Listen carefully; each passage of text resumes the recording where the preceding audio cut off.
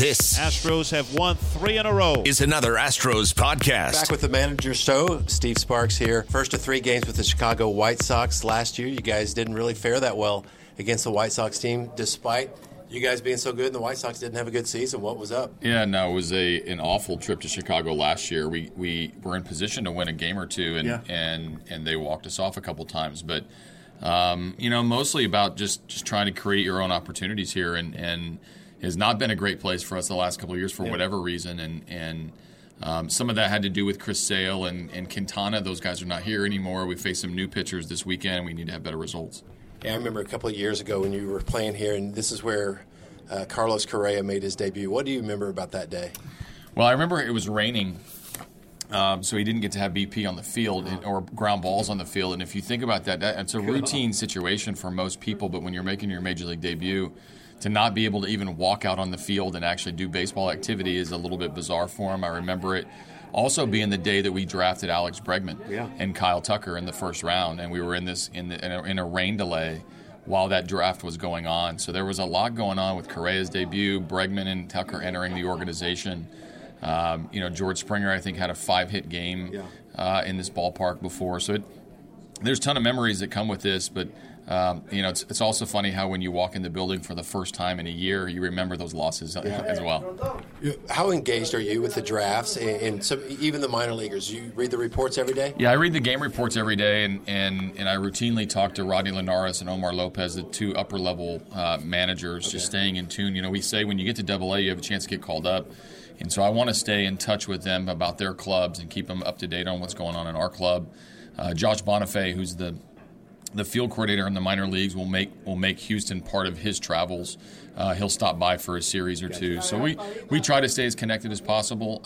The draft, I'm only an observer, and I read the reports and talk to Mike Elias and the group. But it's fascinating every year how 40 players come in. That means 40 players generally are going out of your organization, so there's quite a bit of turnover. Before the drafts, with your background in the front office, do you find yourself looking at any film and making a suggestion or two? No, all the time. I love watching players, reading reports, what our scouting analytics team have on these guys, and then ultimately just being engaged. We really work hard to try to be one organization. This is the Houston Astros scouting to player Radio Network analytics team to the major league team. If you get to go behind the scenes like you do or like I do, it's amazing to watch the operation. The Chicago White Sox team in particular, not maybe the deepest lineup, but right in the heart, the 3, 4, 5 hitters have been producing. You're trying to skip around them a little bit, I'm sure. Yeah, Abreu is always key, and with Delmonico behind him, it provides a little bit of protection for him. But the bottom line is you don't want Jose Abreu coming up with the game on the line. He's an unbelievably threatening hitter, and so we will do things to try to keep the guys off base in front of them. Obviously, Moncada's a nice young player. They've got some athleticism. Tim Anderson at shortstop's kind of a dangerous slider speed, home run hitting guy. It's a different team. These guys play hard. Rick Renteria, I have a lot of respect for their manager by how much effort and attention to detail they get. This is not a team you can overlook. They'll play the game the right way. They'll play their 27 outs. You got to earn the wins. You and I have the lineup sitting in front of us, and as I look at ours, AJ, it looks like you're trying to spread things out a little bit more. Can you explain that?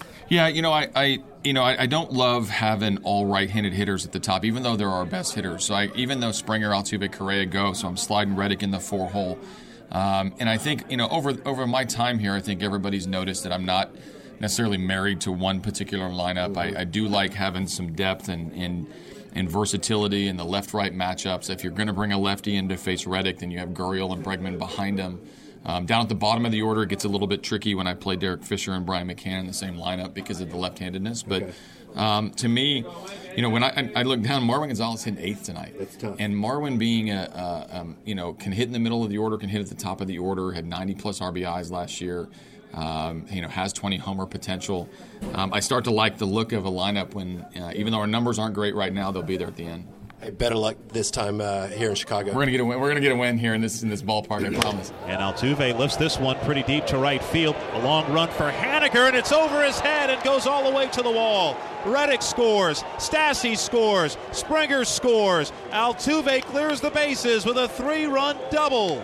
and the Astros lead is now 4-0. Welcome back. Robert Ford joined by Jose Altuve, and you recently achieved another milestone in your career, Jose, playing in your 1,000th game. All of them with the Houston Astros. There have only been 20 guys ever who have played in 1,000 games with the Astros. How special was that to you to get to that number? No, it's very special, because it's me coming out to the minor league and not being a big prospect and try to prove people wrong every single day to stay. And now to get to 1,000 games, it means a lot for me, and I thank God for the opportunity to play every single day in the big league, to have the opportunity to go out there and help my teammates. Now, I know guys often aren't keeping track of this sort of thing when you're playing. When did you find out that 1,000 games was going to happen for you on Tuesday? Well, I did because I got an interview before the game. And, the guy asked me, how do you feel about your 1,000 game? And I swear I didn't know. But, then when you find out, it feels good. You look back to all those 1,000 games and you're like, wow, everything you have to do to stay on the field, to go out there and like I said, prove people wrong, to earn your spot in your team. So I'm very thankful with God and with my teammates because they helped me to stay here for that many games. You mentioned proving people wrong, and obviously you've accomplished a lot in your career. MVP award winner last year, World Series champion, been to the All-Star game a few times, started the All-Star game a few times. Do you still feel like, though, you're proving people wrong? Oh, yeah, absolutely. I think every year is a new opportunity to go out there and show people what you can do. For me, going out there and being consistent is keep getting better. So I wanna go out there and have many good seasons to keep proving people wrong. So that way I can open some doors for short guys that they dream about becoming a MLB player. You had, going into yesterday's game, I believe it was 2 doubles on the season. You got 3 hits yesterday, including 2 more doubles, basically doubling your total of doubles for the year. Do you feel like you're driving the ball a little bit better now as the year progresses? Oh, yeah, absolutely. I think as long as I play, deep in the season, I'm going to feel better. That's, if you see my first 80 at-bats there, it's tough for me for some reason. Mm-hmm. But then after that, it seems like, I start feeling a little better. Hopefully I feel ready to go out there, and I can go out there and drive the ball and score some runs for my team. Do you feel like early in the season you focus more on, like you said, first 80 at-bats, maybe a little different, but do you think you focus more on just trying to put the ball in play, and then as the season goes on, maybe driving the ball a little bit more as you get comfortable? Yes, I think, last year I started the season a little slow, not getting too many hits, and then I have to start, putting the ball in play, getting those hits. So I wanted to do that this year since the day one, try to, get some hits. But, now I'm not driving the ball as far as I want. But, last 3 or 4 days have been, better for me, and hopefully this is the start for me to go out there and, hit some good balls. This spring training, you signed a contract extension with the Astros that'll keep you with the Astros through 2024. You and your family, you've made Houston home. What does being in Houston and being with the Houston Astros mean to you? Obviously, it means a lot based on the fact that you've committed to being here much longer. No, it means a lot because I didn't want to play anywhere else but Houston because, I love the city, I love the fans. They're really nice to us, and, I love the ballpark. And like you said, I made Houston my second home, and to have the ability of controlling your career for the next 6-7 years is very important. To get to know that I'm gonna play in Houston as long for this 7 year. It means a lot. It's a dream come true. It's something that I've been working really hard for, and hopefully I can go out there and play really good those 7 years.